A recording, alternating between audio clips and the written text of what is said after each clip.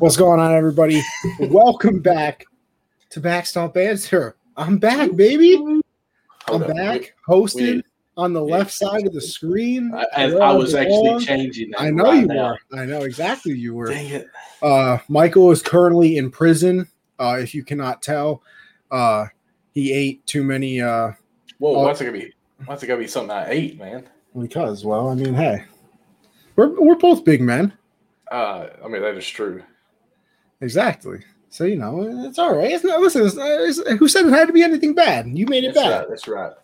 So I'm on vacation, a 2-day vacation, basically, a weekend vacation. It doesn't happen in retail world. For all you guys that work retail, you will understand. You don't really get 2 days off. I work, not in a row. Uh-huh. Yeah, it hardly ever happens. I actually have worked 8 days straight, and of those 8 days, I closed 4 days. So I'm like, you know what? I'm off today. Let's just load up the kids and take off down to the lake. My mother and father, they have a house down here, so we're actually staying there. And I was like, wait, today's Thursday. I got to get my gear together. So here I am throwing into the van my laptop, my light, who is really not doing the best job right now. Grab my microphone. Unbelievable that this guy forgets his own show. You would think it would be important to him at this stage in life. I mean, it's not like, you know what? Look at the dedication. Here I am on my mini vacation, and you've been off for like 3 solid weeks. Michael, and I still make this happen. Michael. But anyway, I have been doing 3 shows a week for months now. I'm doing 2. Yeah, I guess what's more than 2? 3. Okay. But since we're going to do that now, Anthony, I'm going to throw this at you. 3 kids, all under the age of 4. You 2 shows. Thank you. I appreciate that. You got a wife.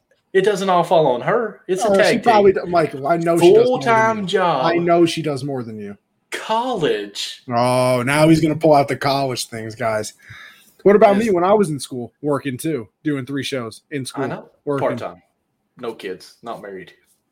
All right. Who cares if it's part-time work? You want to know why I couldn't full-time work? Because I got school to go to. Exactly. But I'm full-time and part-time college. So. All right. So we just swapped. No, I'm still doing more than – no, I'm lying. I'm only taking 2 classes, so I can't act like it's a full-time college. Exactly. I'm out here taking – Anyways, let's bypass this, Connie. Listen, I've missed you. Give me a virtual hug. All right. What a guy. I don't know how this goes. No, high five. Okay. Oh, that's a wall. Anyway, so tell me about your vacation. Let's hear what's going on. You know, played a lot of golf. Mm-hmm. I would like to announce to the world that I finally shot under 100. Oh, congrats. Not only did I do it once, but twice. Was it a 9-course?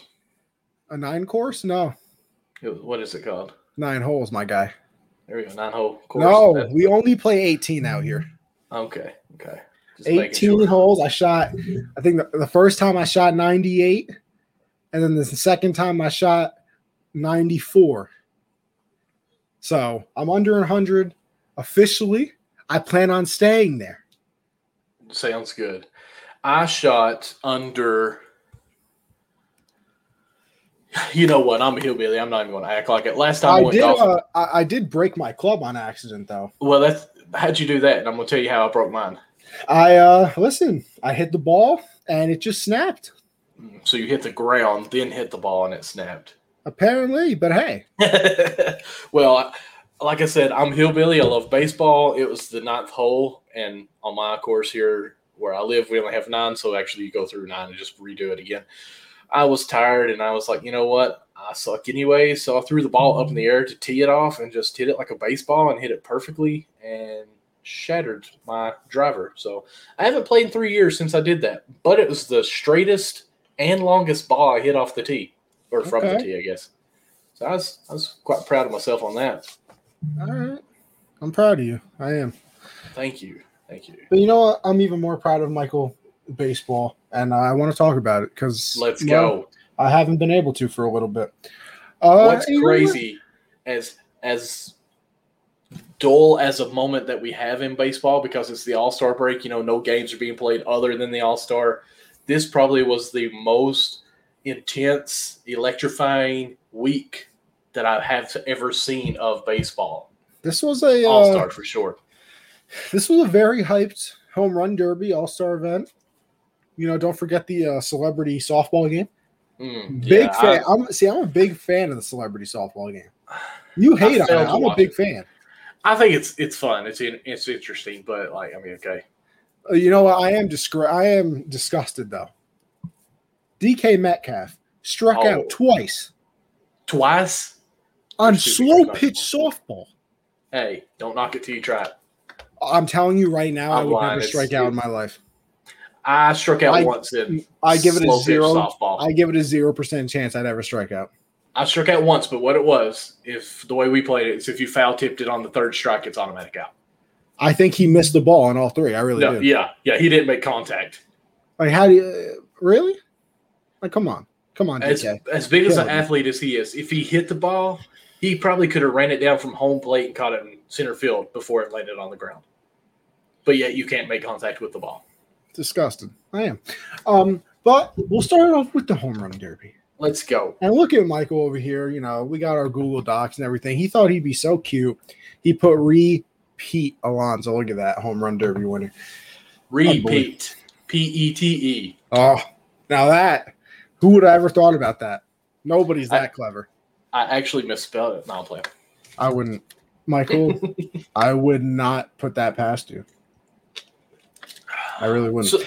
So who did you want to win? Because, we've talked about this in our chats, guys, where we have our bets going on or just the gentleman's bet, as you will. I was actually pulling for Massini. I was so happy to see him go to the second round or the final, I guess you would call it. Just the story that he has, stage 3 colon cancer a year ago to now what he's doing and playing getting to compete in the home run derby. I was just ecstatic for that and just thought that was great that his story could get out there. Really hoped he would have won, but I really wouldn't have put money on him. I was actually probably pulling for Gallo, who pooped the bed, really. Yes, he did. I didn't really care who won. I didn't have a horse in the race, as you could say, because, I didn't have anybody from my main team in this derby. But I don't know. For some reason, I had a strong feeling my man Trevor Story was going to go off, in front of that home crowd type of thing. So he did good in the first round. Obviously, crapped out a little bit in the second one. I can't remember who he must have lost to Mancini then. Actually. So yeah, I don't know. I was thinking Trevor Story. I would have liked it if Soto won as well. Yep. I don't know. I like him. And I mean, hey, for the story itself, I agree with you with Mancini as well. But hey, if Ohtani actually did win that, I think the internet would have broke, and I think baseball would have been in the news to almost a NFL level for a little bit. For a little bit. No, don't get me wrong. Baseball will never be football. I mean, we can't go back to the 1930s when it was like that. But if Ohtani won, that was the only thing that anybody was going to talk about. I mean, that was the only thing anybody talked about leading up to it. I mean, yeah.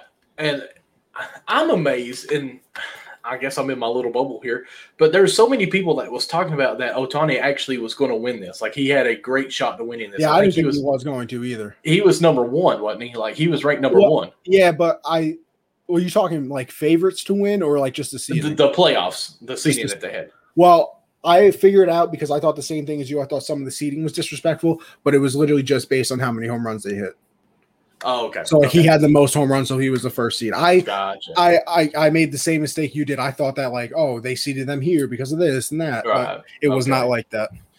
And one thing I even mentioned quite a bit in the chat, just Ohtani, the way that he swings, which is a beautiful swing, not anywhere near King Griffey Jr.'s. Let's just throw that out there. No, I'm just saying. I mean, anyways. But it's a beautiful swing. It's effortlessly. But if you actually look at it, it's a lot of body movement in his swing. Like, he's taking a big lunge forward, almost going down first base line like Ichiro did. And by the time he hits it, to gather himself back up and get reset, that's a lot of time and that's a lot of effort as far as your physicality. There we go. And just to try to do a home run derby. Now, if it wasn't timed, if it was outs only, like old school time, I think he would have. I think he would have done worse. Really? Because it's not time. No, because wasn't it 10 outs?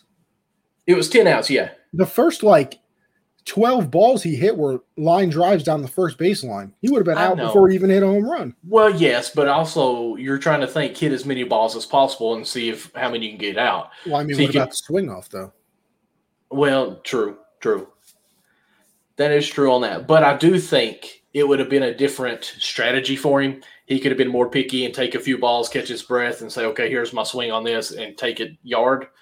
But I think the style of it hindered him. Now, I'm saying I don't want that style. I loved it. The only thing that I would say bad about the style is by the time the ball is almost leaving the park, they're already hitting another ball, and you can't really keep up with what's going on. Like, watching it on camera was so hard. They did the two screens like we're at here. One's finally landing while the other one is being thrown to him to hit. Of course, I always thought it was a rule it had to hit the ground before the next ball could throw. But you know what? When there's $1 million on the line, you bend that rule just a little bit. I was really hoping the ump would come in and say, "Oh, let me check that fingers out." I think it would have been funny. I think they should have. They should have just during that. It would have been a little bit entertaining, like in the final when they called the timeout. Everybody gets a timeout. They should have walked over to the batting the pitcher and been like, "Hey, you got a little something." I think it would have been entertaining. But Manfred's not going to do anything entertaining. No, he's not. But it was a good home run derby. It really was. It was. I think, to me personally, next to Josh Hamilton's show in New York, this was a very good home run derby. Very entertaining. To me, it was because, and it's almost the opposite of that. It's because it wasn't just the one person. Right. Like it was with Hamilton. The first round, I think, Matt Olson and whoever he went up against, I can't remember who it was, came down to one home run. Joey Gallo came down to one home run. And then Pete Alonso, obviously, with that performance in the first round was unbelievable. I think he hit 35 home runs or something of that nature, which is a record for the home run derby in the first round, I believe. Or it might be in any round. Well, I know it definitely is for the first round. He's actually also the first player to hit over 100 home runs in his home run derby career. Oh, wow. So it was fun. Pete Alonso repeated, obviously, as you had mentioned in that title. Alonso. And Michael, that the $1 million he made winning that home run derby is more than his salary this year. Yes. Did you know that he already donated $50,000 to I want to say vets, and then another $50,000 to I'll say a charity. I'll just leave it at that. But I think it's something for a children's hospital. But it was some other charity. And then I think he donated $900,000 to the Pete Alonso Fund. Oh yes, definitely. No, but it was fun. It really was. I've always liked home run derby. I said this on Gen Z that if you ask me, and it's not just because I like baseball, I think the home run derby is the best competition out of everything that happens in All-Star Week for all the sports. Listen, the NFL Skills Challenge, I do enjoy it. But it's okay.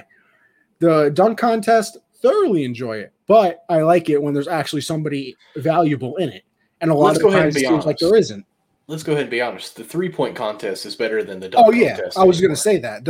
I was going to say, for me, it's the home run derby and then the 3-point contest. I don't even put the dunk contest near the other two. I would if it was a consistent thing, like when you had Aaron Gordon and Zach LaVine going back and forth. It was right up there. But I couldn't even rename you who was in the dunk contest. No, I have no idea who won this year. Yeah, but I would agree with you, and I think it's because you actually feel like it's a competition or a challenge. I like the quarterbacks throwing whatever you got to whatever going across, you just try to hit it. It's more of a skill, but it's not really a competition on it. It's like, okay, you get so many points, but if you really stop thinking about it, it's like, okay, can you do this? Okay, you did it great. Now, all right, he just did it better. The home run derby, the way it's set up, it's a playoff. It's intensified by the clock and how fast you got to go on it. You can feel the pressure. It actually feels like a competitive thing that's going on. You have someone you have to beat right here. That's why I think the 3-point contest is kind of that way. It's like, okay, I got my time running out. Got to shoot, got to get through. But then you got the dunk contest where it's just like, okay, someone's going to throw the ball up in the air, run and get the ball as it goes up, and then do something funny, dunk it. And they're going to See, do that's it like my thing 500 times. with the dunk contest too. Like, I feel like if I was older, It's all been done. That's what I was going to say. Everything's like they can't be innovative anymore because, like, what are you going to do? Jump out of a helicopter now? Yeah, the only thing you can do better is just do the same dunk better. Like Yeah, you got to like be you jumping can't higher. do a new. Like we still get amazed when they dunk and put their arm inside the hoop. Like, yeah, Vince Carter did that in like 04, bro. Yeah, so I mean that's sadly almost 20 years ago. Like the next time someone's going to have to dunk, they're going to have to like put their leg in the rim and dunk. Yeah, that's what I'm saying. Like they're going to have to like jump off a trampoline and dunk with their feet. Which would be crazy. I don't know. But if you jump off a trampoline, I think it defeats the purpose. But anyways. You think? I don't know. I think you might add something a little to it. I'm going to go ahead and throw this out there since we're in the basketball dunking competition. When Ryan Howard dunked on the 12-foot goal. Ryan Howard? I'm sorry, I'm in baseball mode. Dwight Howard jumped and dunked the 12-foot goal. He got no respect for that. That is 2 feet higher. That should have been an automatic win for him, and they still gave it to Nate Robinson. And keep going. That was my banter. That was my, what do we call that? Walk-off rant that we haven't done in a long time. Never. Well, I think twice maybe. But yeah, I like the home run derby. I think it's, like I said, up there with some of the best ones out there. See, that's the thing too. Like I know I think I like the home run derby no matter what because I mean it's home runs and it's kind of just amazing to see how far people can hit a ball. And speaking of that, Juan Soto hit 520, which I think was the furthest one in that home run derby, I believe. Yes, that was a record. By the way, I know you can't do this because the home run derby and the All-Star game have to be in the same spot. But like, if they kept the home run derby in Colorado, would not be mad. I mean, do we Only think there's because of the elevation? Right? Do we see a bomb? Yeah, I feel like the atmosphere did help a lot, but it helped in a good way a lot. If that makes sense. Oh yeah, like we love. There's definitely home runs that, like, see, and here's my thing. I like the home run derby. I just wish. I mean, and it's the same thing with every competition. I wish like the big boppers would have done it. Like, I would have loved to see Stanton do it. I would have loved to see Judge do it. I would have keep Pete Alonso in there because he's obviously very good at it. Keep Gallo in there because even though he didn't put on a good performance during the regular, you know what he can do. Right. I'm trying to think, Chris Davis formerly of the Oakland A's, not the Baltimore Orioles one. I mean, then again, you could keep him in there too. Maybe if this was like 6 years ago. But like, I want those big power hitters that can like bomb one. Because I truly think if Stanton or Judge were in this, that they would have hit 550.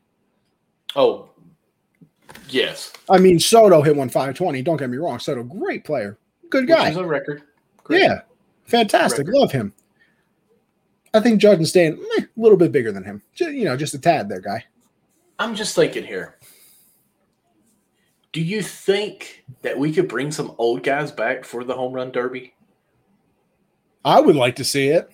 I mean, I don't know. I mean, I feel like you have to move the fence in, though. Like, I feel like you have to make a makeshift fence. I mean, then again, how old are you talking here? I don't know. Like, in my head, I'm thinking like a Mark McGwire that, of course, he's way too old and back injuries and everything. But I'm just thinking, the ball they're throwing at a BP speed, where anybody can hit it. Yeah, I mean, I wouldn't mind seeing it. Like, you take maybe you do one side of the bracket as current players, one side is the old ones. What about a celebrity home run derby? I would thoroughly enjoy that as well. That would be interesting. Have like, I don't know, we'll say Justin Bieber up there trying to swing for the fences. I mean, they do the celebrity softball game. Why not do a derby? We might be onto something here. Have let's see here. Have a chick out there. I'm trying to think of I would say Britney Spears, but she's too restricted right now. Yeah. Free Britney, by the way, people. Hashtag that. No, hashtag free Britney. Yeah, JoJo Siwa played pretty well in the Celebrity All-Star game. Yes. What's that girl? What's the lady's name? She was on the Olympic team for the softball. Jenny Fitch. Jenny Fitch. She pitched some, didn't she? First of all, Jenny, if you're not married, hit my line. Second of all, she could be in it. I'd love to see a celebrity home run derby. See, I think baseball's missing out on that because all the other sports besides football, obviously. Backstop Banter celebrity home run derby. No, listen, Let's we go. can start it up right now. We'll find a nice little league. It's got to be in Colorado. Nah, got to be in Colorado. No, listen, if we're inviting celebrities, we got to do it in like LA because they're not going to Ohio, Michael. I'm sorry. I don't even live in Ohio, but that's okay. Oh, Kentucky. Sorry, same place. I mean, pretty much. Yeah, it is. Yeah. You guys all got fields of corn and nothing to do. No. Well, whatever helps you sleep at night. Let's see what else we got here. Although I did see my cow today. Oh, in person. In person. I took my kids on the way to the lake here. We stopped by and seen the cow. And where it's at, there was my cow, which is a longhorn, about 8 to 9 months old now. He had another cow, that longhorn, had a turkey, had some chickens, had a goat, had some bunny rabbits. It was quite pleasant. My daughter actually held one of the chickens. Okay. Now you're really thinking I'm hillbilly as all get out. Michael. I don't think you are. I know that you are. From my voice, my accent, I know, but yes, you are with the accent. But it's okay. When I was in Carolina, I kind of forgot I was in the South sometimes, and like people would say something to me, and I was like, "Whoa!" I was like, "Wait a minute!" Like the first night I got there, we went out to a restaurant. Mm-hmm. The waitress waiting on us. How y'all doing? I was like, "What the hell happened?" I was like, "Where am I?" But it makes you feel comfortable, don't it? Like it's like, wow, this is I will sweet. say everybody is a lot nicer. I feel like exactly. You guys up in New York, y'all are too tight. We're terrible people in New York. Listen, here. I've told you before. I about died on the street of New York. Well, listen, that's because you probably tried to walk in the intersection, and let me tell you, the taxi's not waiting for you. No, they got places to be. You don't remember the story? Sleeps. I'm going quickly here for you. I was chaperoning a high school trip my freshman year in college. Shouldn't have been chaperoning, but I don't know why anybody would trust you doing that.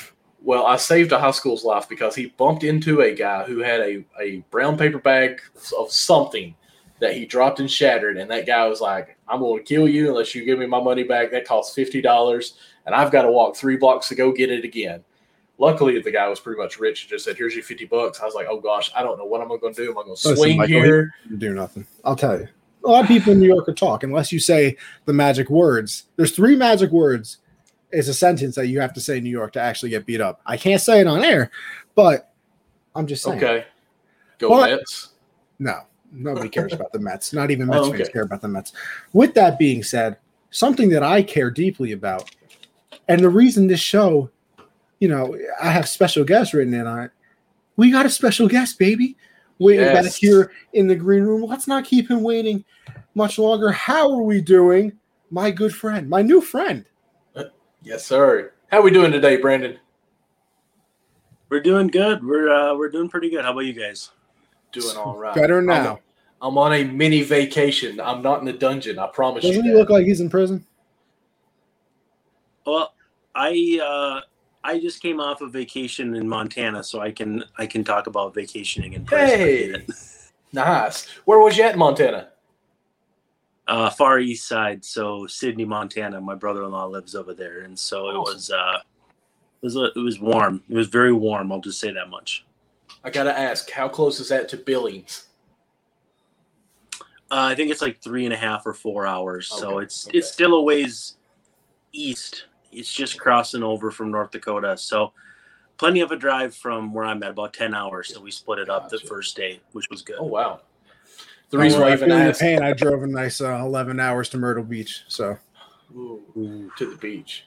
Montana Beach. Honestly, hey, listen. I'd rather go to Montana. I don't know. It seems like a lot of corn. The reason why I ask about Billings, just so you know, Brandon, we have a guy, and everyone that's watching this, we got a guy that comes on the show quite a bit. His name's Dalton Cornett. He's actually just signed with the Billings Mustang in Montana. Probably less than 3 weeks ago, he was playing in Puerto Rico, but something happened where he had a chance to come back to the States and play, and it fell through, but we ended up in Billings, Montana. So I was just trying to keep with that. He's actually playing right now. I'm trying to watch it on my phone as we go on. Oh, is he? I did not know he was playing. Yeah. All right, but let's get in to the real story that is Brandon over here. So it's all about Brandon. Yeah. You know what the whole show's about. We're changing the name of the show and everything. Wow. Yeah. I don't know if you just want to give a backstory of who you are to everybody watching, and we'll go from there. Well, how much time do we have? Anytime. Vacay. So I've been covering the Twins in some form or fashion since about 2010. I graduated high school in 2004, did the college thing, played a little baseball in college. Yeah. 86 or 86 right here, right? 1986. I feel 86 years old. So yes. All right. I did the college thing, I did the baseball thing, and then I interned at Baseball Prospectus, wrote at Fangraphs, started covering the Twins for a site here in town. And then when that went away, I jumped to another place. And when that went away, I just decided to start my own thing. And so that's what Access Twins is on Substack. It's just me basically being my own boss. I can write when I want. I can not write when I don't want. I'm starting up a podcast here next week. That's kind of a continuation of the previous efforts that I'd started. But I've been watching the Twins since I was 8 years old back in 1993. Well, 7 years old since I was 1993. Gotta make sure the math comes out. And I was a fan for about half that time, and I've covered them for about half that time, and it's been quite a ride. Now, you said you were a fan for half that time and then covering them, do you have to turn the fandom off when you're covering them so you can be, I don't know if objective is the right word, or, not, geek out because you're with the Twins? Like, do you have to turn the fandom off, or is that just always going to stay there no matter what? No, you got to shut it off if you're going to be good at what you do. And there's a unwritten rule, no cheering in the press box, and that's definitely a thing. So when I started covering the Twins for the first full season in 2013, the outlet that I was with impressed upon me the importance of maintaining that ambiguity. And so there was no more Twins fandom. I mean, I still like to see them do well, and I still view them in a lot of ways like I did as a fan. It's just not the rah-rah cheering and all that. So it's a fine balance, but you have to unplug that fandom when you're in that clubhouse because you've got a job to do. They've got a job to do. And I mean, some people blur that line, but for me, it was important not to, because I was starting from a point where I wanted to be taken seriously by the people who've been doing it longer than I had. And so I had to follow those rules a bit more strictly. Right now, I can do pretty much whatever I want. Back then, I was very, very careful. I want to go ahead and ask, because I am a Cincinnati Reds fan, and, just want to ask here, how long did it take you to make that video? And for everyone that's wondering on this, I'll let you talk about it, because when I seen it this summer, I was amazed and shocked, because all I could think is, how many times did you try this? You're never going to believe me, ever. So for people who don't know, I created an MLB The Show carbon copy of the drive into left field by Castellanos. Apology from Tom Brenneman. Oh, it was sincere. And it took me 10 minutes. 10 minutes. Wow. Nice. I think it was four or five takes I had. So you can't see, but we're in my office here. I had 2 12-packs of Coke Zero. I propped my phone up to record my TV, and then I just synced it up with the video on YouTube, and just boom, that was it. And fortunately, the way I recorded it didn't show the whole score bug in the corner. So it wasn't 4-0, it was actually just 1-0. But everything else fit. And the timing and the reaction by Holland. Was it Holland that was pitching? The reaction was perfect. Everything was perfect, and it lined up real nicely. So I was very pleased with how it turned out. Let's just say that. And I think it's still my pinned tweet. So I would recommend people go check it. Yes, by all means. It was. I mean, when I seen it, and again, as a Reds fan, like when I seen it live, I was like, "Oh my goodness, did this really just happen?" And like, first of all, I'm sorry for the words that I said, and he just hit a home run in the top of the fifth, And then I seen it on Twitter, I think it was. And instantly I had to share it in our Unwrapped Sports chat, and all the baseball guys were like, listen, guys, this is phenomenal. Somebody just recreated this. And now I'm talking to the guy who recreated it, and that was just awesome. I would have assumed that you had to do it at least like 100 games in my head. Like, you was playing. I'm like, okay, I'm betting the score here. I got a guy on third. I'm just going to steal home and make sure he gets out so I can get this guy up. So no, my favorite thing like that though is somebody recreated the game. I think it was Game 6 of the the 86 World Series, so the year we were born, and they did it on RBI Baseball. So if you look that up, that took a lot longer than what mine took. There's no question about that. That's pretty cool too. Definitely check that out. Now, Brandon, I don't know if you're aware, you have some more work to do though, because apparently, I believe it was Castellanos again hit a home run while they were doing a eulogy of somebody. And listen, I shouldn't laugh. I feel bad about it. No, I shouldn't laugh either, but I need part 2. It's only fair. Yeah, I probably will. And then the other funny thing was I tweeted it during the All-Star game. It was it's the 7th inning stretch, and I stand up for cancer, and then I had an interrupt, and Castellanos hits a homer, and I was thinking that was kind of funny, and then I thought, I thought they only did that during the World Series, so they actually did the stand up for cancer during the All-Star game, and I was like, oh no, that was a little. We were flying a little too close to the sun with that one. I felt pretty bad, but if you make a few jokes, some of them are bound to turn out bad. I mean, that's true. Now, do you get any flack for something like that, or is it mostly over positive? You mean, there's always going to be people that hate what you do. I mean, I'm getting crapped on for my Pete Rose stuff right now. I just looked at that before you came on. Hold up. Yeah, but you know what? Well, it comes with the territory. No, I just, a person I know on Twitter said that Pete Rose was one of the 5 most deserving non-Hall of Famers to be in there. And I was like, I don't really think he deserves anything. And now I've spent the last 36 hours in a hellscape of defending myself from that.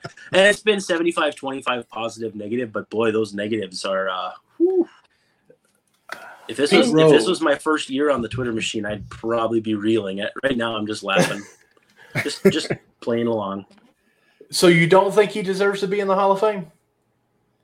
Remember, I'm a Reds fan. I've had a lot of bad tweets in the last day or so. So it's not good. Yeah, see, I knew I was stepping into a hornet's nest with a Reds fan bringing up Pete Rose. No. Listen, I'm all good, all smiles. I just want to know, why don't you think he belongs in there? For the fans, not for me. So no, as a player, he's very clearly a Hall of Famer. He just, he broke the number 1 written rule, not unwritten rule of gambling, and he ruined ostensibly some careers. Mario Soto, and some people think he hurt Eric Davis. Some people think Cal Daniels. I don't know how much of that is true, because that was all when I was like you, very young. Right. But sometimes it's a sin of omission versus a sin of commission. You say he only bet on them to win. Well, he managed them to win and lose. So it doesn't matter when he bet. It was how he managed. And it just, beyond that, there's a lot of unsavory things about how he conducted himself relationship-wise with, let's just say, people that were not of age in the 70s. So just all those things combined, I could take or leave him. All of his accomplishments are in the Hall. He has more hits than Ty Cobb, which is amazing, but I don't need to see him go get a chance to own up to it and didn't do it. I don't know. It just doesn't do anything for me. Oh, no. And I'll say this, even as a Reds fan, I mean, it's been so long ago, I don't know much of his lifestyle, what all he did. I know he was a big partier, more or less. But I was watching Johnny Bench. I want to say it was on Netflix, just kind of like a documentary about him. And Johnny Bench was talking about how during his time when he was great, the spotlight was on Pete Rose for the bad stuff. And then they had a little interview with Pete Rose and how he's like, man, Johnny hated me during this time because he was doing I want to say he had 25 home runs when he had 20 attempts at stealing all 20 for 20 that he made.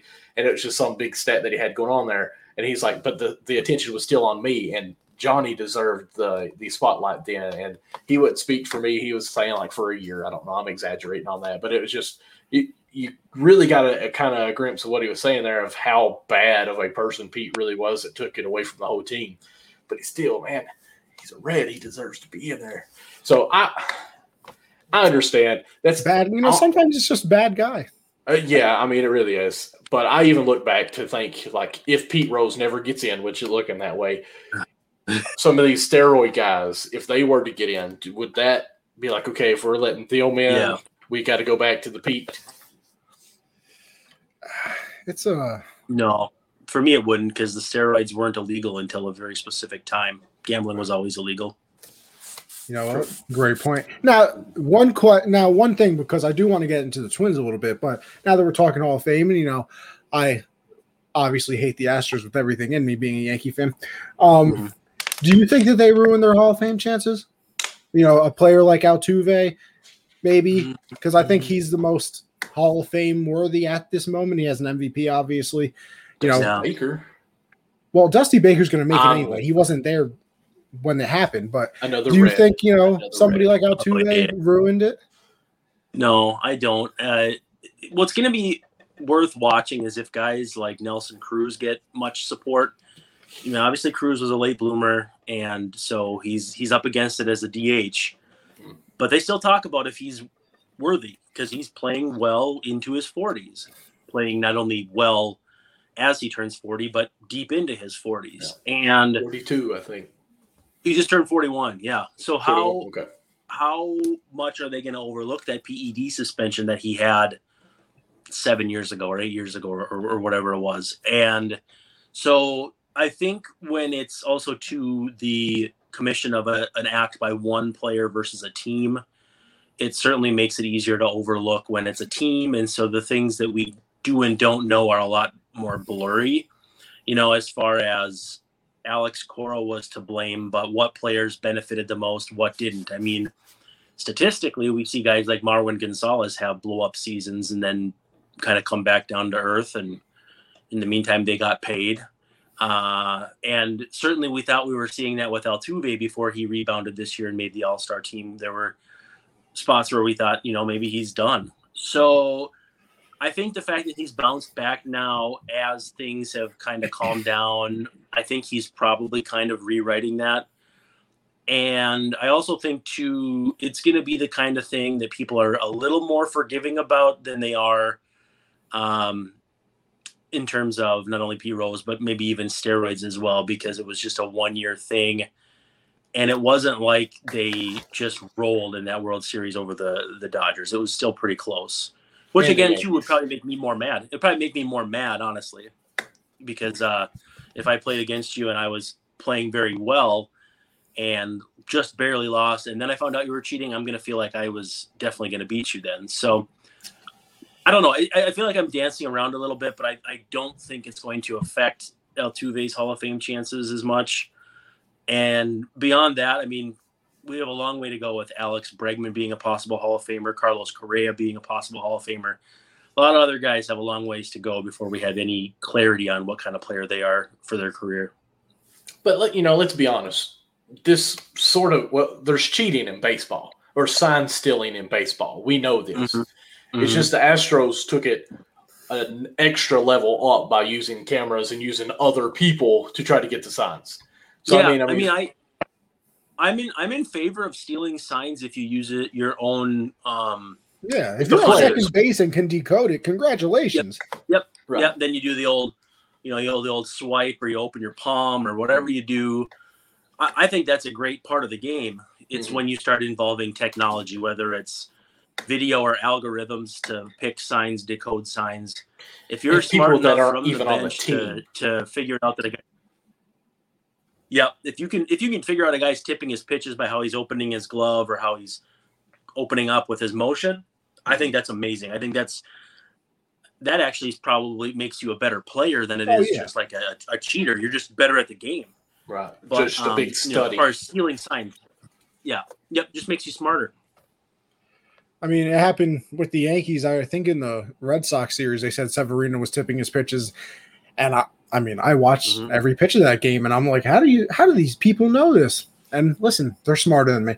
But with that being said, I do want to get into the Twins a little bit because I think it's bad. It is bad. It's bad. Besides my Yankees, I think that they're the biggest disappointment of the MLB season. I mean, correct me if I'm wrong, of course. I think that they were, favored or, second favorite to win their division. That is obviously not the case right now. I think they're 11 games under 500. What happened? Is there something you look at exactly? Do people just not perform? Is there a fundamental flaw in the team?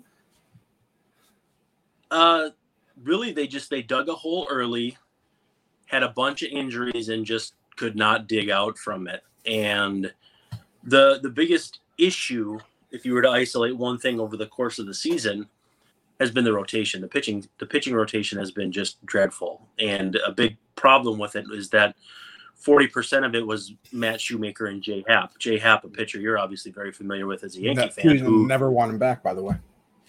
Well, he took a giant step back this year. He had a stretch of, it was like 40 innings where he gave up a run per inning.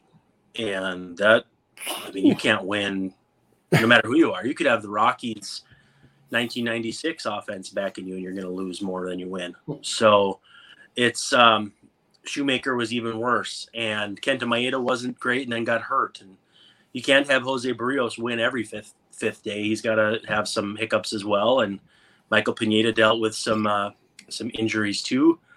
And it just kind of snowballed from there. Alex Colomé had some huge blow-ups early in the season. And then it was just kind of everything that could go wrong did go wrong. They should be, in my opinion, within 3 or 4 games of 500, one way or the other, based on how the Mets have played with all their guys hurt, how the White Sox have played with all their guys hurt.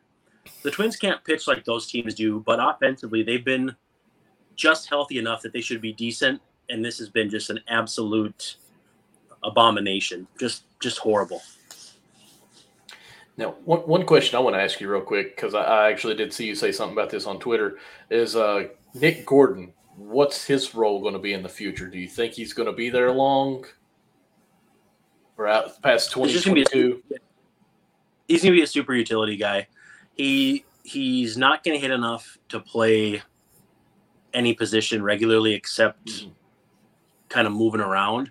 I think the hope is that he could maybe be the second coming of Danny Santana, which Danny Santana was a decent player for the Twins in his rookie season and just never really progressed beyond that. And he's bounced around. He's been, I think, a Brave or a member of the Rangers. I think he's with the Red Sox now. But a guy with a 26-man roster who can play maybe a little short, might be a little stretched there, but he can play second. He can play center a little bit. He's got a decent enough arm to play third. Those guys have value. It's just a matter of, did you really wish you had drafted him top 10 in the draft 7 years ago when you did? So I don't see him being a difference maker. I think they have too much depth in the infield, both in terms of Polanco, Arise, Donaldson right now, and Royce Lewis and Jose Miranda coming up. And so I don't see him being any kind of difference maker. He's not as fast as his brother, and he probably may not even hit as much as his brother, which is really saying something. Now, I mean, you said it yourself, just the term value, and, we've kind of seen the first stepping stone today with Jock Peterson being traded to the Braves. It's about that time. This is, trade deadline is coming up. I looked before the show. I think before the season, the Twins had the 12th ranked farm system in the majors.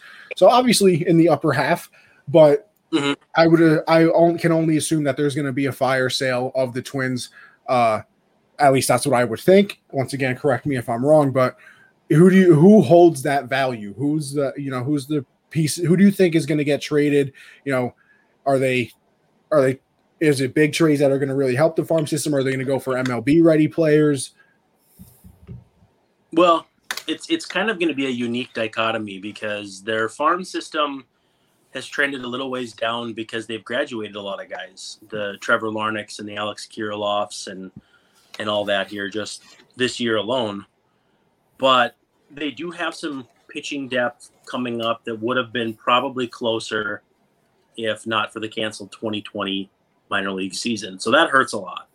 And so those guys are slowly but surely progressing. Jordan Balazovic pitched tonight for Wichita, and Louis Varland is moving up. They got a few guys in kind of different levels. So I think they sense that they have a chance to turn this around in the offseason. And I think they're probably right if they can get just adequate starting pitching and kind of patch some holes in the bullpen. The offense is in a good place. The offense is the kind of offense that can be top 5 in the AL. And if you mix that with the top half rotation in the AL Central, you got a chance. So, and we also have to remember, this is a top, I think, 3 team by Fangraphs WAR pitching wise the last 2 years in the American League. So they do know what it takes. They just didn't do it this year. Now, this free agent market was full of landmines. You know, if they hadn't signed Matt Shoemaker, but they would have signed James Paxton, that blows up in their face after 21 pitches. And really it was like, okay, you didn't get Taijuan Walker. That's the one guy who's completely blown up.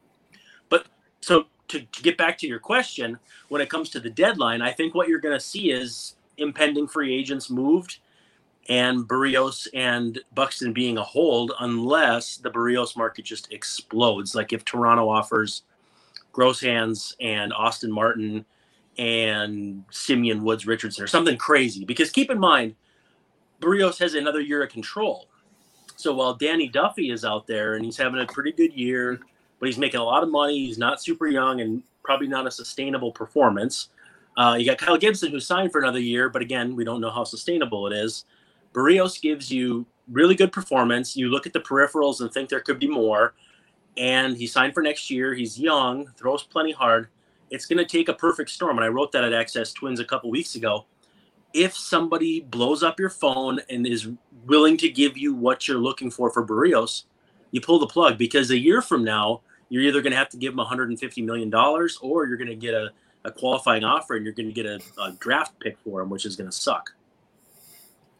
Now, so I think they'll trade like maybe Cruz, Simmons, Robles, Colomé, Happ if someone wants him. But I don't see them going into the core of the team. So it's more of a, like you said, it's more the impending free agents. This isn't a complete, we're starting from scratch type of thing. I don't think so. I think it'll be more like the 2018 deadline where they flipped Brian Dozier and Zach Duke and Lance Lynn to the Yankees and, a few other guys who, they brought back some decent pieces, but not much other than, Johan Duran in the trade for Eduardo Escobar is still a feather in their cap. But, when you peel off spare parts in July, maybe you get back a utility guy who can help you in the future. Maybe you get back a guy who never sees the light of day in the big leagues. It is what it is. We'll bring up this. Excuse me. My internet must be going out a little bit. Okay. Just wanted to bring up the comment here. What's up, gentlemen? Thank you so much on Rap Sports Network. We appreciate you. Speaking of the Braves, you just kind of mentioned them, and I know we talked about this earlier with it was Jock, right? Peterson. Yeah. That was just right. Do you think, and this is for you too, Connie, do you think there's a chance that with Acuna out that they bring him in to see how it goes? I mean, they still got 2 weeks. They made this trade kind of early. Do you think if it doesn't go well, they say, you know what, let's just turn right back around and see if we could get anything back for him? I think so. Yeah. I think it was 2017 when the Twins did that with Jaime Garcia. I think they actually got him from the Braves, and then they flipped him to the Yankees. So it was a switcheroo where he made one start, I want to say in Oakland. Like he didn't even actually pitch in Minnesota. He made one start for the Twins in Oakland, and actually it cost him. I always sound like I have something in my throat when I say his name, but it's Huascar Inua, who actually pitched really well for the Braves earlier this year before he punched the wall and broke his hand. It's possible that that's what the Braves are thinking, because, when you're 44, and I think they're 44 and 45 coming out of the break, it puts you about single digits playoff odds. I understand the pessimism. Now, keep in mind, in 2017, when the Twins flipped Garcia after keeping him for like 6 days, their playoff odds on the deadline were like 4.0% via Fangraphs. They ended up playing in the wild card game after they got rid of Brandon Kinsler and after they got rid of Jaime Garcia. And so it's easy to leave your season for dead with single-digit playoff odds in July, but it doesn't mean it's over. And when I look at the Braves, what are they, 4 games out of the division, I think it is? Oh, something like that. Stay the course. Stay the course. You got to stay the course if you ask me. Yeah, I think it's a fair thing as well. They are 4 games out. They're 4 games back of the Mets, and then the Phillies are ahead of them, but that's only 3.5, so they're right there in the mix. I mean, the Mets are dealing with their own issues. The Mets have all kinds of stuff going on.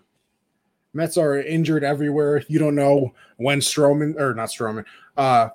when Carlos Carrasco's coming back, although I think he just made a rehab start, so he's supposed to be joining the team pretty soon. You got to hope that Noah Syndergaard comes back and is still the same Noah Syndergaard that you had before. And I mean, listen, if that happens, then I think the Braves sell anyway because they look at the Mets and say, you know what, let's be honest with ourselves. We're probably not catching up anyway. I mean, you lose a Cunha. They're not going to sell anything big. Oh, no, absolutely not. I think that they're, minuscule pieces, another Twin situation where it's upcoming free agents, things of that nature. But you're obviously not going to see the blockbuster trade. It's not like Freeman's going anywhere. It's not like Albies is going anywhere. Like, you're not doing that type of thing. So what's the worst that happens? You traded for Josh Peterson. Maybe the next 2 weeks he catches fire. And then some team looks at him and is like, oh, my gosh, we have to have him. Look what he's been doing the last 2 weeks. And you can get even more back for him. So what's the worst that could happen in a weird way? Yeah, I mean, it's basically like laundering money. it's alchemy, taking $10 and turning it into $20. It is what it is. I mean, the biggest thing I could see them doing is trading Dansby Swanson because they might non-tender him anyway. And I just I don't think. And I mean, the shortstop market is unbelievable this upcoming year. Right. So, what's so bad about doing that anyway? Exactly. All right, guys. I'm going to ask you guys some players who are probably on the move, and I want to ask where you guys think they may go, or a couple. You don't have to be like, "Hey, this is it." Okay. Just randomly, we're going to start with Nelson Cruz. I don't know why, but, he plays for the Twins. He's a free agent next season, or at the end of this season anyway. So where do we think might be a landing spot for him? Tampa Bay. Tampa Bay comes to mind first. I'd go Tampa Bay, White Sox, and Blue Jays in that order. Okay. Well, Connie? First of all, I hate every single thing you just said. But I hate all of those things you just said. Self-loathing comes being a creator. It works. I don't need him in my division. Well, obviously, it has to be. Neither do I, honestly. It obviously has to be the AL team because he's gonna, end up being the DH. Gosh, let me look at the standings. See. Well, while you look, because I had time to think about it a little bit. But I agree with you on the White Sox. I think White Sox is a place where it would be good for him. I even think Oakland A's would be a good I was going to say, what about the A's maybe? Keep them far away from me. Mm-hmm. Oakland has that thing where they get the old DHs, whether it's Frank Thomas back in the day. They had Mike Piazza towards the end of his career. Mm-hmm. They kind of like those twilight DH types. So I've seen people say they should see if they can get Luzardo or Puck. I don't think that's. I think you're looking at a B- prospect at best. Yeah. How much money is he making? Is Cruz making? I want to say it's like $12 million. So whatever 40% of that is, 35%. So you probably have to kick some in. Now, if you kick some into Oakland and it gives you back a better return, then of course you're going to do that. But does that take you from a B- to a B+ prospect or a C+ to a B-? See, I don't know. I think it's going to be underwhelming. See, and I think the main question for that as well is because, you mentioned the Rays and then we mentioned the A's. They're obviously not known for handing out, big contracts or even taking on players with big contracts. So, hearing that, honestly, I'm kind of surprised it is only 12 million. I don't know why I would think it's, much higher, but Yeah. See here, I'm just this is live, right? No, of course. Oh yeah. Listen, it is 13 million. Oh, okay. I was pretty close.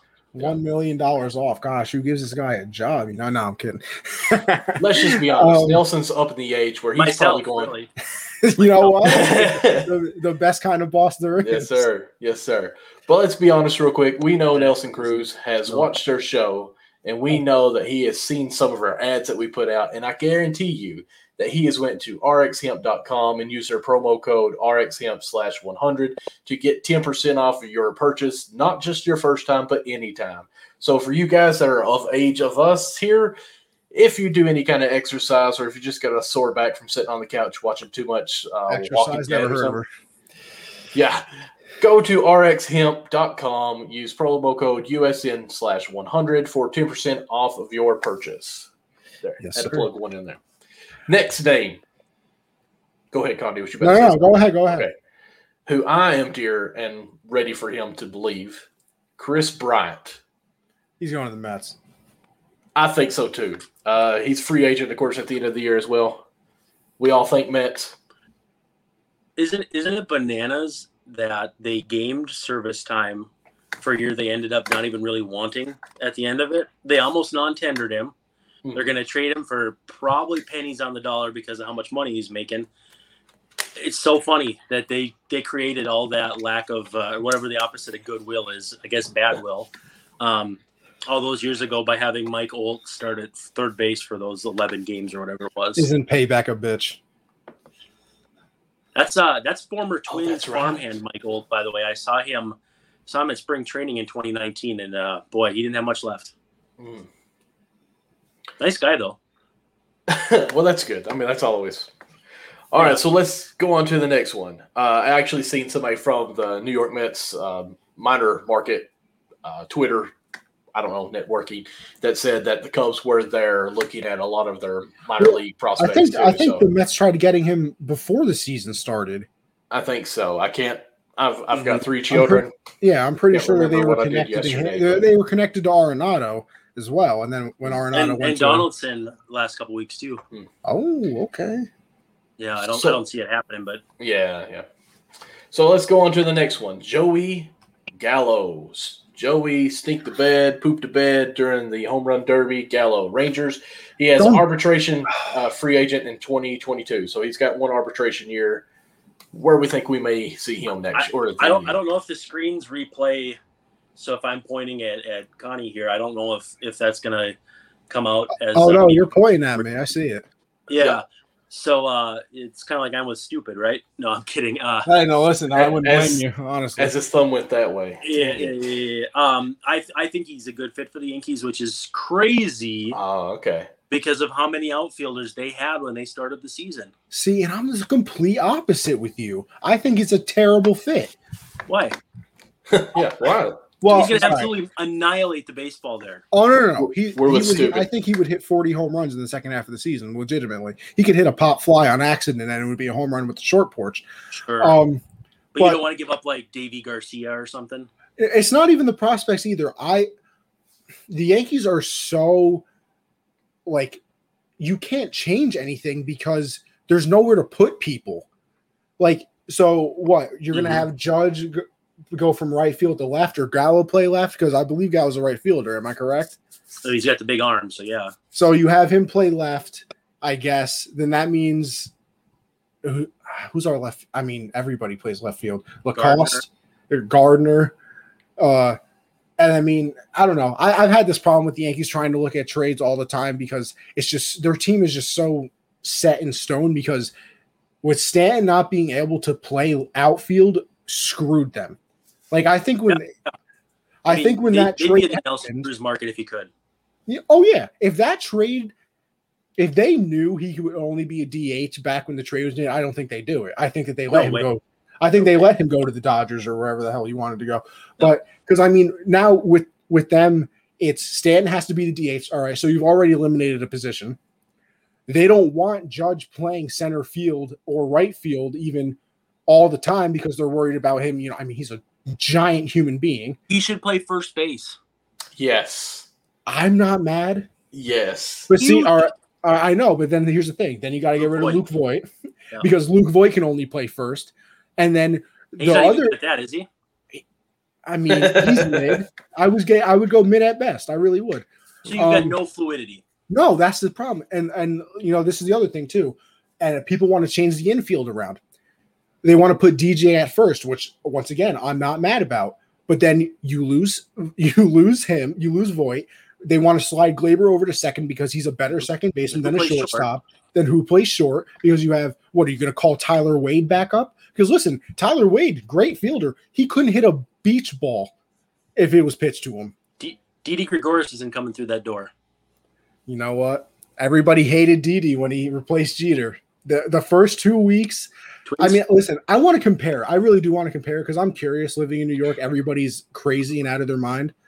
You got him on what's like the Minnesota media like? Because like I said, the first 2 weeks that Didi was here, I think he made like an error and was only batting 100 in 2 weeks. And the chance were for them to trade him.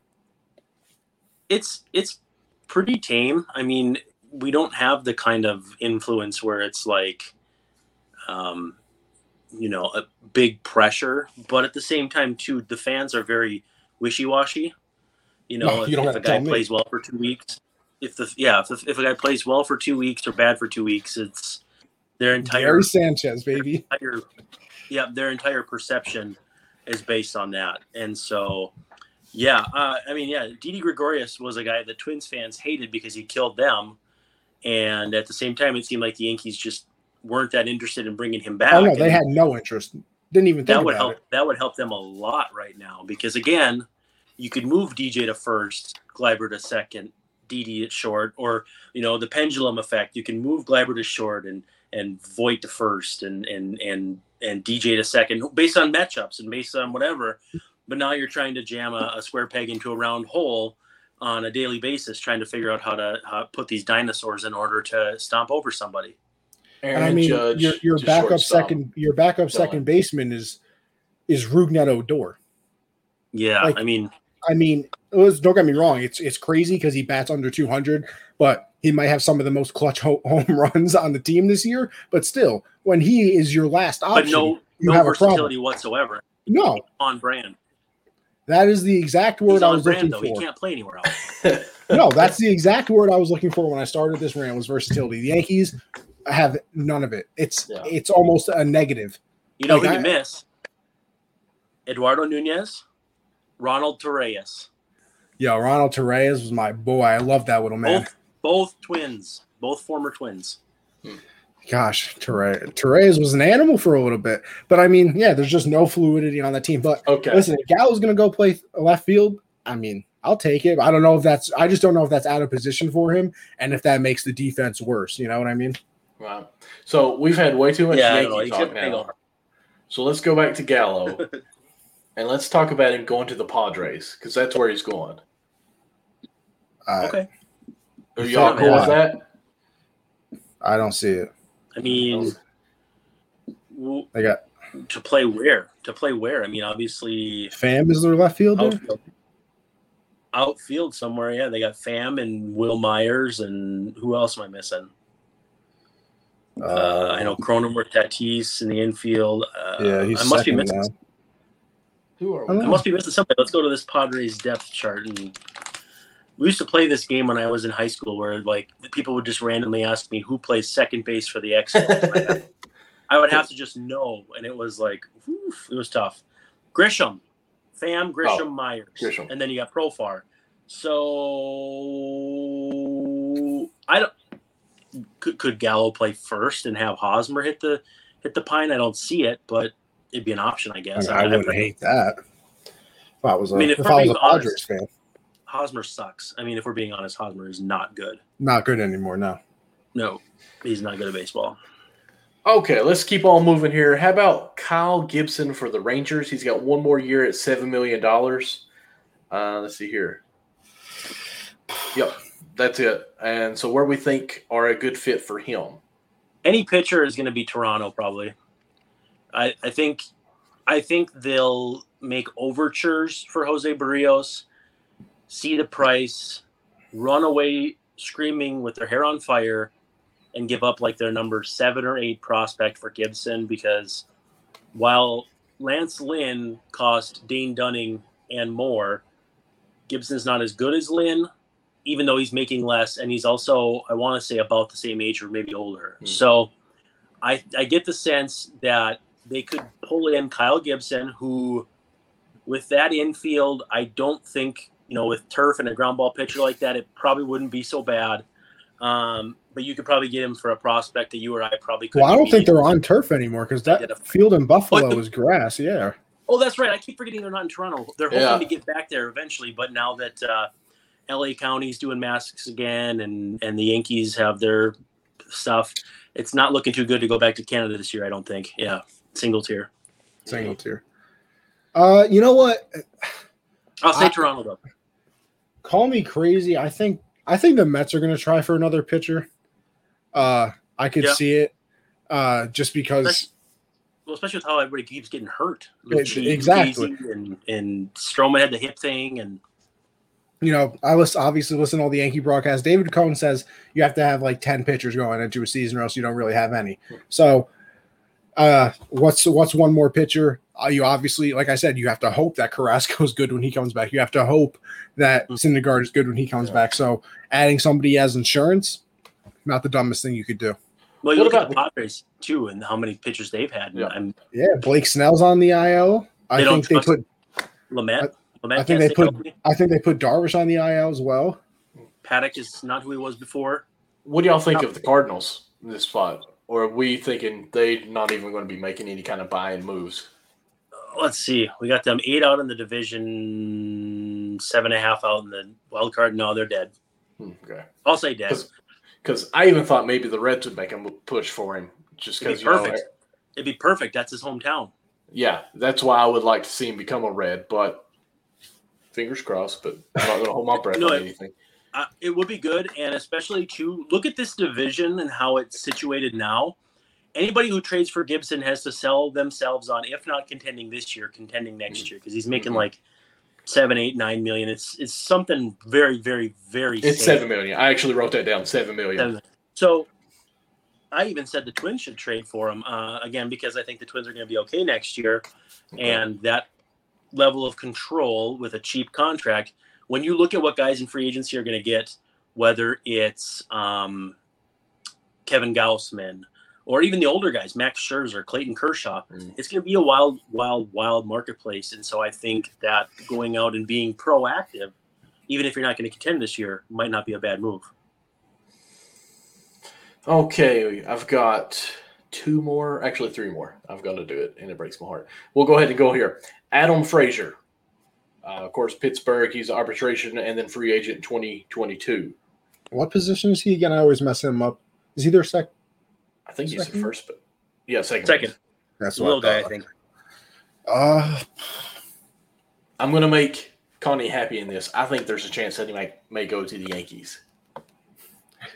Listen, I wouldn't be mad because, I love Luke Voit, but I am not against trading him and putting DJ at first and having a real second baseman at second.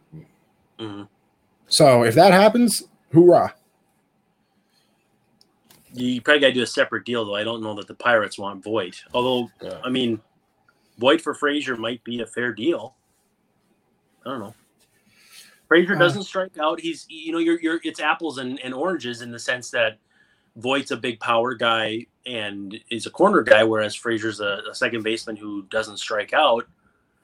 But if you find unique needs for each team, you'd probably maybe want to get a third team involved, someone who needs a masher, maybe the Rays or the, if he's still cheap, the A's, Hey, listen, maybe they he finds his way to the Padres, replace Hosmer. Right, and then the Pirates in that case get a decent prospect or something to because they don't need Voit for anything. Yeah. Hey, look at that! Hire me as GM, baby. Yep, this one breaks. I'll say the White Sox. Sox. All this talk about how Yankees are going to move all these players, and you know what? Let's go with the White Sox. Well, Madrigal's out for the year, and it's I know Frazier's under control, but Manis is coming back. Yeah, they could just as easily flip Frazier in the offseason when things are a little different, and I don't think he's going to be a crazy valuable piece. Second baseman at the deadline just don't go for that much. They just don't. Okay, let me take a deep breath. Nick Castellanos. Obviously, this would be us saying that the Reds are sellers here, which I don't want to believe that. He's got 2 more years on a deal, $32 million, but he does have an opt-out option in this year, I think. Oof. I don't think he's going anywhere. I hope not. I don't. I'm just trying to think of a fit, though. The problem with the 2-year guys is it might make sense on paper now, but not a year from now. You could convince me that Cleveland could use them or the Yankees could use them in a perfect scenario. And then I look at the money and I look at next year and I'm just like, no, don't see a fit. I don't see a better fit than Cincinnati, honestly, unless Philly. I don't see we'll leave it at there. That's good. Atlanta maybe. That's actually who I thought. Hey, the Mets have had some trouble with their outfielders staying healthy too. Mm-hmm. Well, yeah, they've been playing Billy McKinney. Of course, I wrote this down probably at yesterday at 12 o'clock midnight, I guess. And then I thought, with Acuna out right here, maybe this would be the guy that you could bring in to lead your team. I mean, obviously, he's that attitude and that spark that he brings is wonderful. But, we'll just leave it at that. I won't stay on my homer case here. Connie, you got anybody that you want to say? And you can't say Yankees. No. If Castellanos went to the Giants, I could see something like that. And I don't know if they have room for him, though. Yeah. That's the thing. I don't know the Giants outfield well enough. I know they got Yastrzemski, and I know they got Lamont Wade, a guy that I watched as a Twin. I know they got Brandon Belt. I know they're pretty stocked in the corners, but if they can make room for a Castellanos, I could see that working. The big player sorry to interrupt you. That was rude. He's our guest. Listen, you know what? Oh, I don't care. Michael, like you said, the big person, just to ask about them, I think the Cubs are going fire sale. I wonder where Kimbrel goes. Well, that's actually my next question. That's I think Baez leaves too. I think they should blow it up. I think Baez stays. I think they trade Bryant, Baez, Kimbrel, and they try to find somebody for Rizzo. I think they try to keep Rizzo because he's their backbone.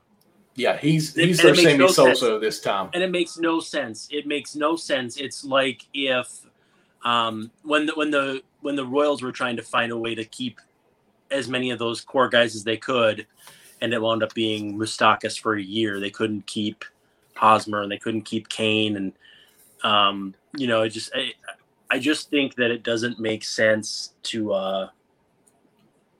I don't think it makes sense to keep Rizzo, but if they're going to keep any of them, it's going to be them. I also think it's a possibility the Twins could sign Baez this offseason to a bridge deal.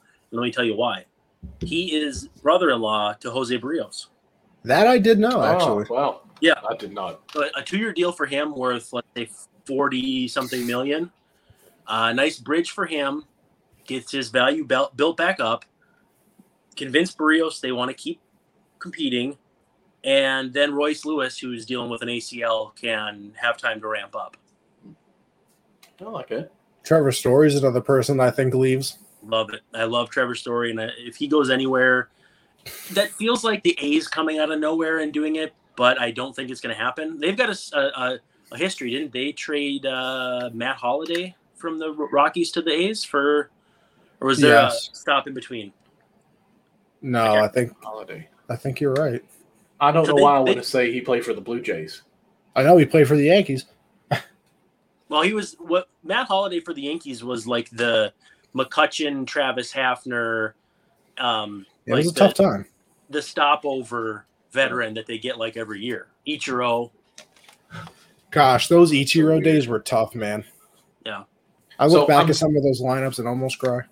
I'm a little disappointed here, guys. And I'm included on this as we say this because, did we really go into Kimbrel much? No, we did not. Okay. I think the Reds should really look into Kimbrel, but that same division, I doubt if that happens. That's just me being a homer there. I never understand that. Yeah. Same division and you get the best return, do it. I think going back to Atlanta would be a good fit for him, but it's not going to happen. I think coming to the Yankees would be a fantastic thing for him because our bullpen has been garbage recently. Yeah, I feel like the Twins might have broken Aroldis Chapman. Oh, I don't think it was the Twins. I think it was the sticky stuff. I do. You don't think the Twins hitting a couple bombs off him in the ninth and not even getting it out? Yeah, you know what? Yeah, you're right. You're right there as well. But I think I agree with the sticky stuff, honestly. Yeah, it's been a rough ride for him. So I'm gonna need him to figure it out. But we got some reinforcements. Zach Britton came back today, so at least that's. So here's why I'm disappointed now, and it's dear to my heart on this. I really want the Angels to do good, but not one player did we say would possibly go to the Angels, and I feel like they're at the point where they have to make a move. Yeah, I mean they're 9 games out, 5.5 in the wild card.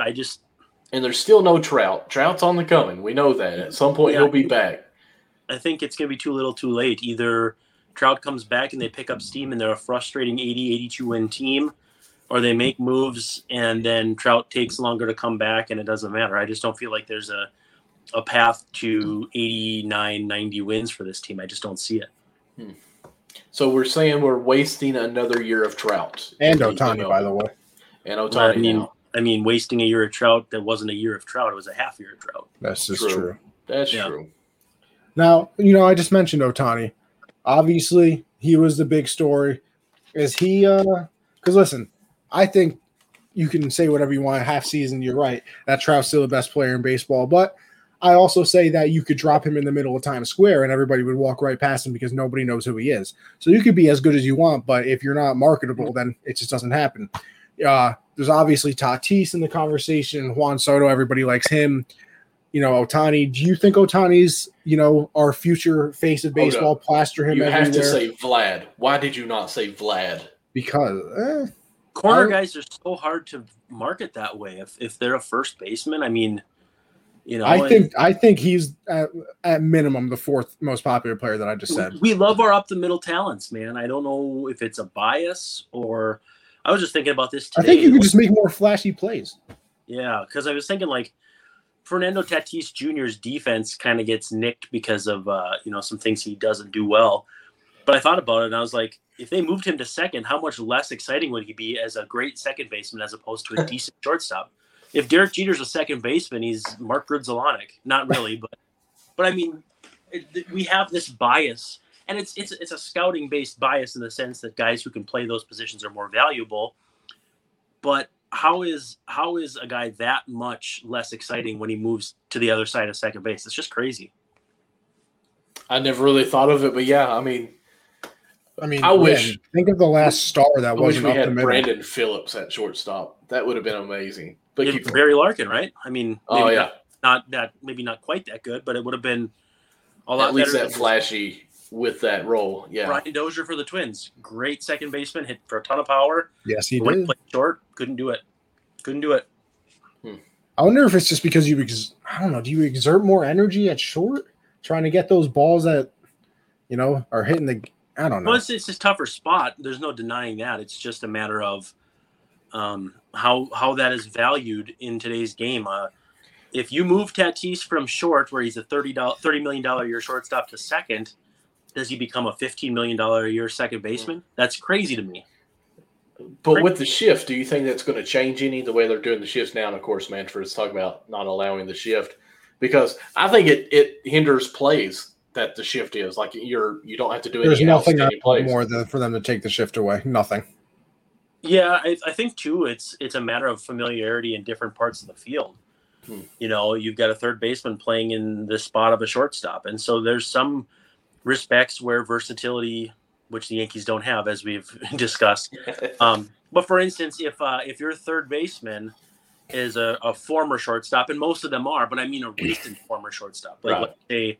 Fernando Tatis 10 years from now, he would be a great third baseman in the shift because he played shortstop that recently. Mm-hmm. I think that has a lot to do with it because it's like when you play basketball, when you're in the paint, that basket never moves. When you're fielding the baseball, everything stays still, but you move so much that you don't know where you are necessarily. So I think that part of the game is going to change a lot if they do anything with shifts as far as what is and isn't allowed.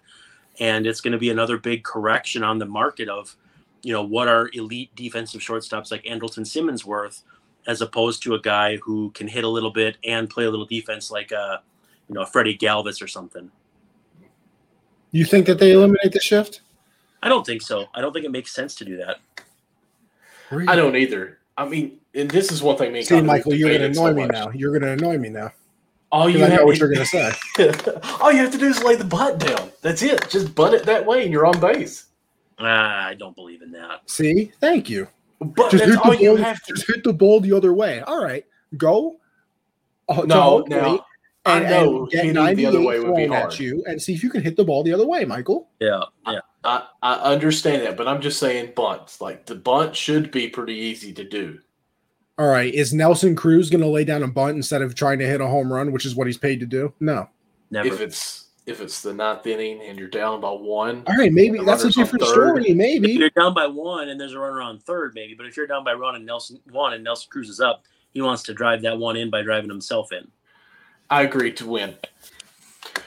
Listen, by all means, I'm not saying that I think that would be great to watch 10 bunts in a row because they're playing the shift. Obviously, that would be boring. It's not great to watch 10 strikeouts in a row either. Baseball needs to have some kind of variety. That's why I think they should eliminate the shift, because I think it gets more offense in the game.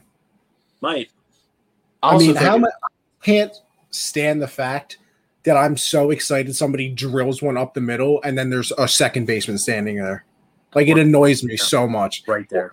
Yep. Or that they hit a rocket into right field and the shortstop is playing, 5 feet, behind the dirt, and they're right there too. It annoys me. So I'm all for eliminating the shift. They're trying it in Double-A apparently. That there has to be 2 infielders on each side of second base before the pitch. So what you're going to see is kind of like the volleyball, where you have to be in a spot, and then as the serve goes, you switch real quick. So the shortstop's going to be right at the edge. Yeah, of the but bag. You can't cover that much ground. You also can't move. You can't move when the ball's being pitched. I don't think that's legal. Right. So yeah. It's not strictly enforced, but I don't think it's legal. Right. Well, you know what? Strictly enforce it and make it legal, because I need offense back. Deal. You know what, Michael? I don't have anything else. You have anything? I mean, we were at an hour and 20 minutes, and we're just now running out of things. I think this was a great show. I appreciate that, guys.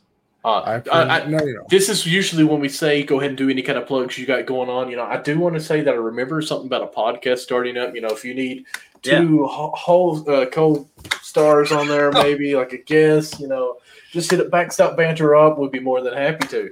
So I do Access Twins on Substack, and then I'm doing a podcast called That 90s Baseball Pod with former MLB reliever Greg Olson, who played from the late 80s to the early 2000s, famously known for intentionally walking Barry Bonds with the bases. Yes, sir. But he played for a number of teams, AL, NL, number 4 draft pick, Team USA, Auburn, played for Buck Showalter, Bobby Cox, Frank Robinson, basically a who's who of managers from the 90s. And so we're just going to talk 90s nostalgia. We'll probably do an introductory episode next week. We're going to get into the 1994 MLB strike in the next month or so, because we're coming up on the anniversary of that. And between then and now, we'll talk about, what it was like to face Ken Griffey Jr. in his prime and Barry Bonds in his prime. And we're going to have a lot of fun with it, because there's a lot of meat on the bone and people love nostalgia in sports. Oh, yeah.